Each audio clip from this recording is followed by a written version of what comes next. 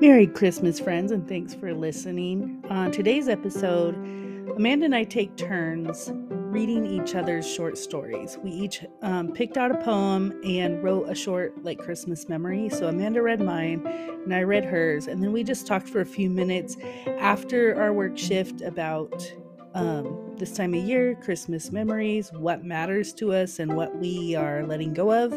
And I do have to say that I was so tired when we recorded this that really I had a hard time putting sentences together and being coherent. But I decided to leave it because I think you, my friends, will relate and can just give me some grace and maybe understand feeling a little scattered this time of year.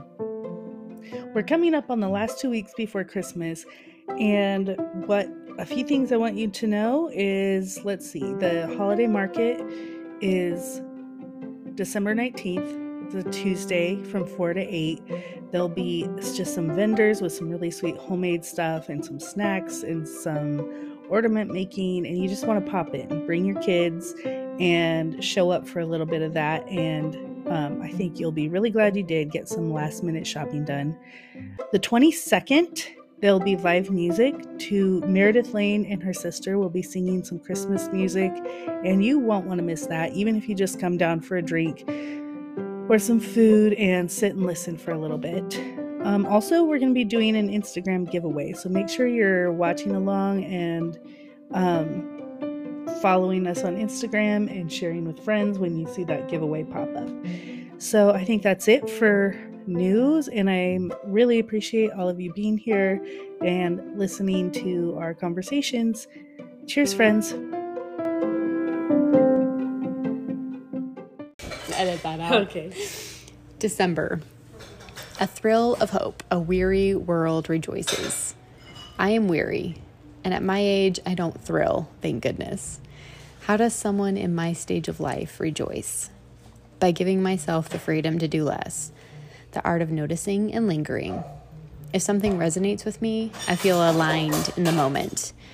Like this time and place was made just for me and my people. Sit in it.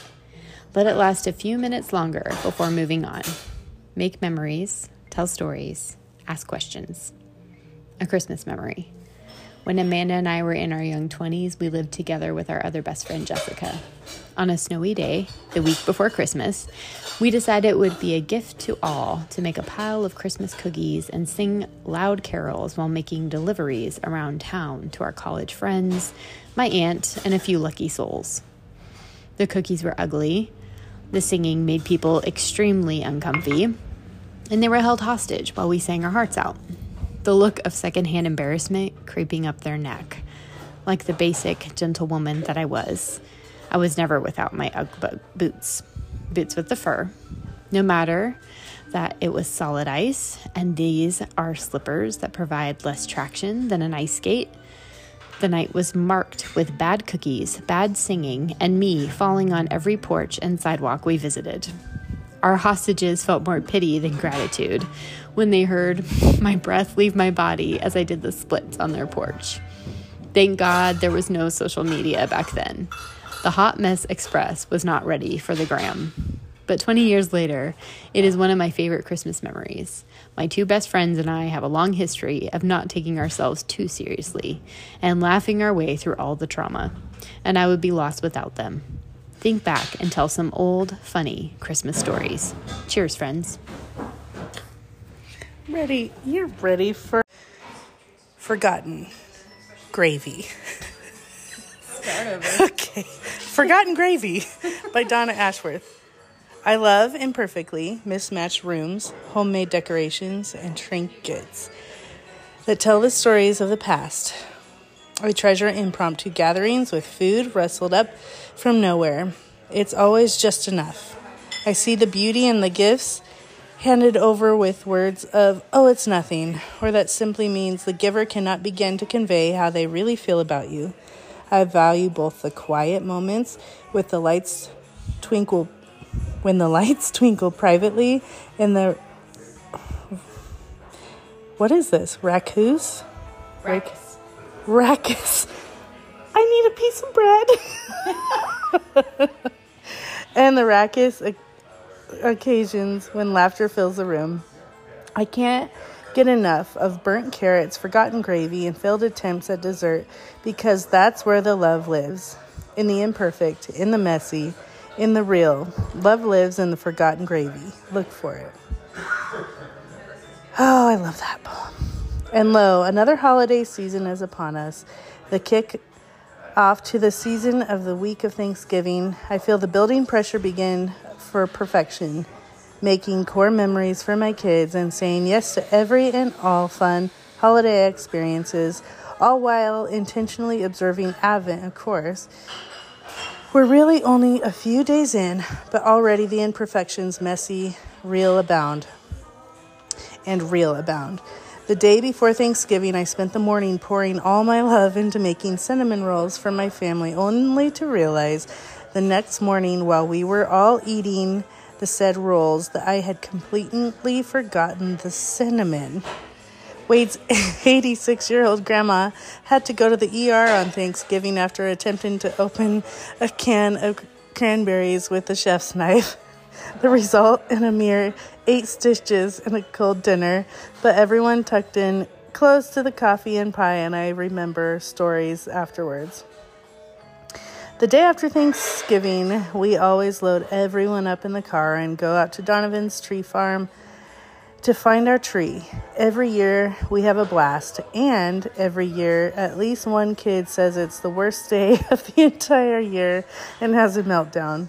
This year, all 4 had meltdowns and declared the day terrible.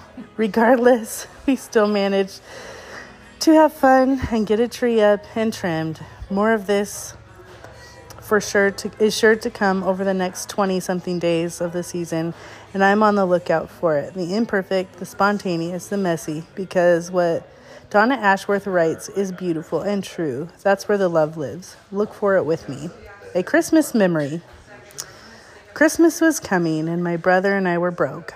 We wanted to make some money and go shopping in the actual store that year, and not the community craft bazaar that our mom would annually drop us off at.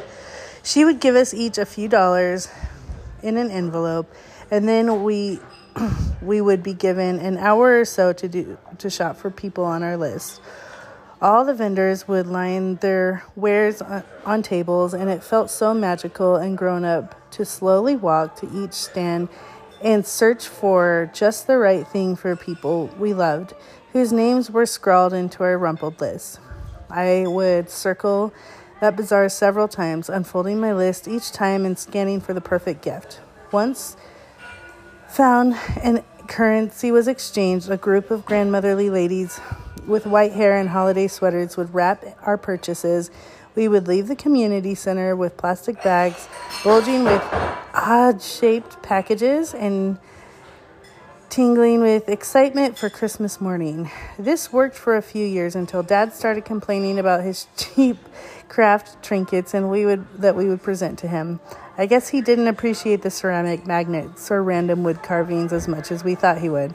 Mom always oohed and awed over what probably seemed like the same wooden spoons or pot holders, but Dad couldn't fake what he didn't feel, and he did not care for our homemade kitsch he would have to display in his office for another year.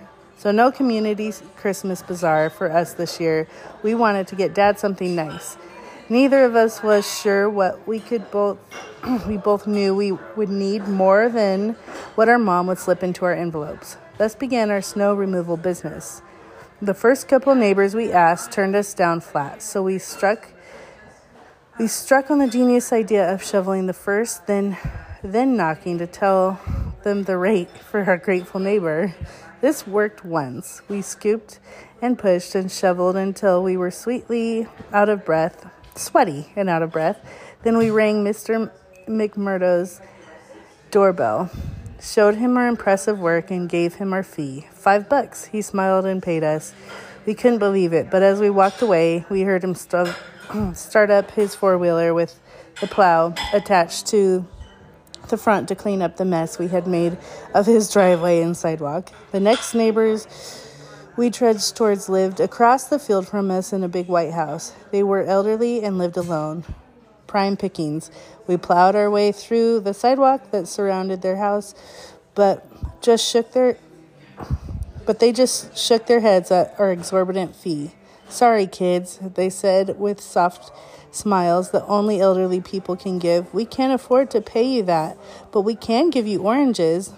At first, we were both a little deflated, but after an afternoon of wandering the neighborhood and clearing snow, those oranges tasted really good. We tugged our gloves off and dug our nails into the citrusy skin, leaving bits of bright orange peel like a breadcrumb trail behind us. I don't remember what we ended up buying our dad that year, but I can still remember the burst of orange juice in our mouth and dribbling down my numb chin. I can see the curl of smoke rising from our chimney across the field as we trudged towards home. Oh, Merry Christmas. Merry Christmas. I am sweating profusely after a shift at work. Let me just paint a picture. Happy holidays, everyone. It is December 2nd. Tonight felt special. We have Christmas music playing. There was a Christmas parade that went in front of the restaurant during service, and this sweet little girl came and wanted like a window seat so she could watch the parade, and it was really cute. Mm-hmm.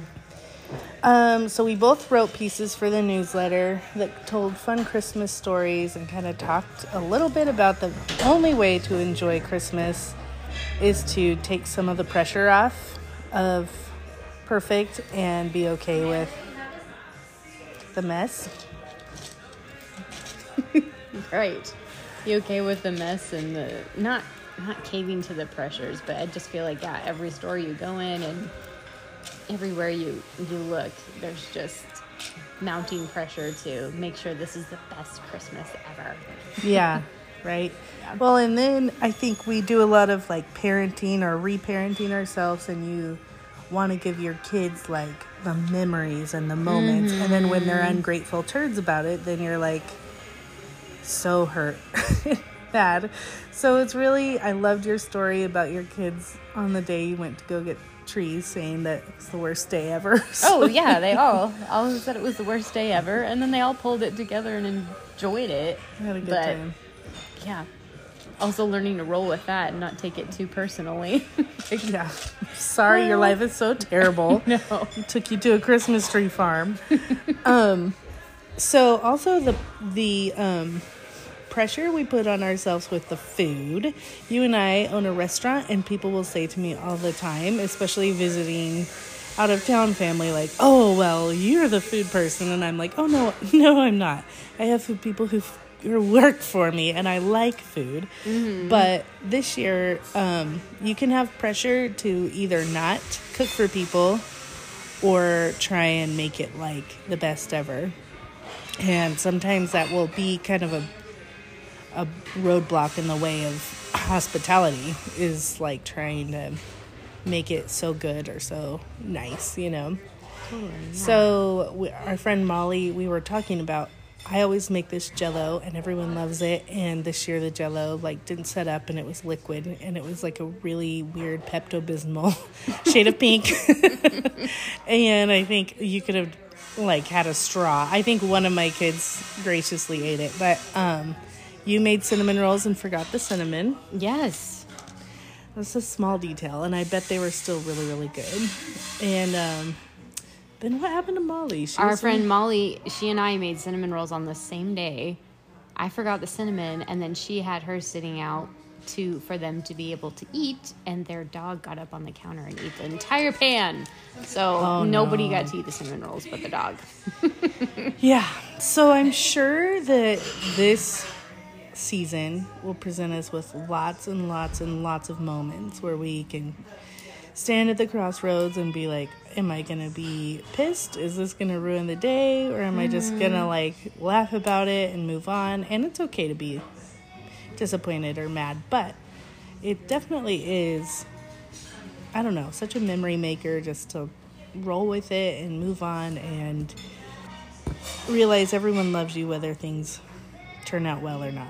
That's right. And there's always next year. There's always next year. Those are the stories and the memories, though, that we talk about of like, oh my gosh, do you remember the time? You know, it's not like, do you remember that perfect Christmas? That year we had the perfect, we were both doing story work with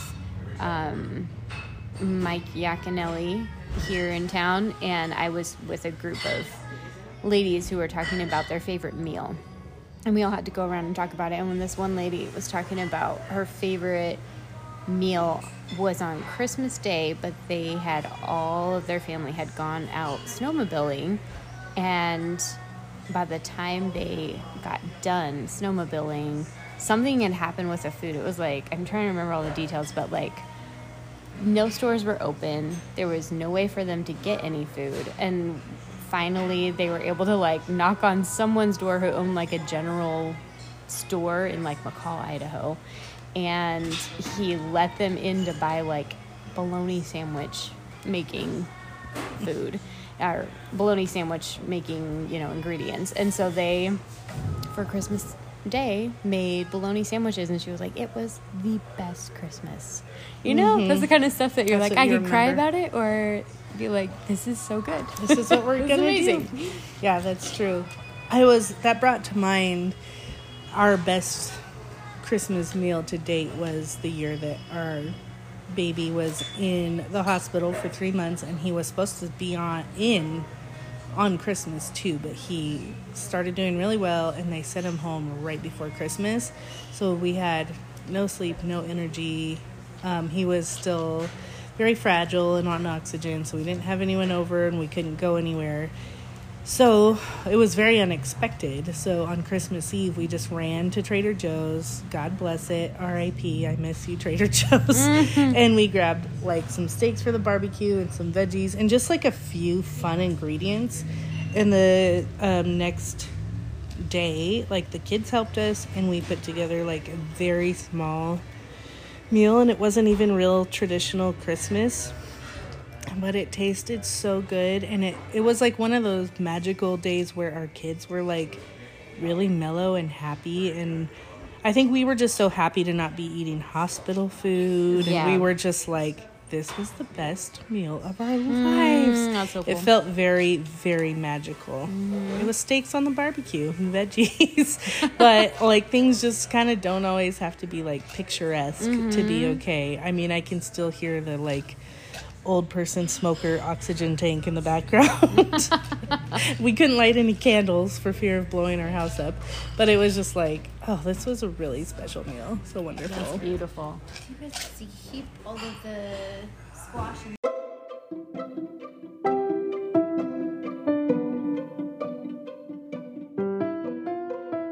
Thanks for listening. I hope that you have some really warm, cozy Christmas memory making to do in the next couple of weeks, and I just hope that somehow we can be a part of it.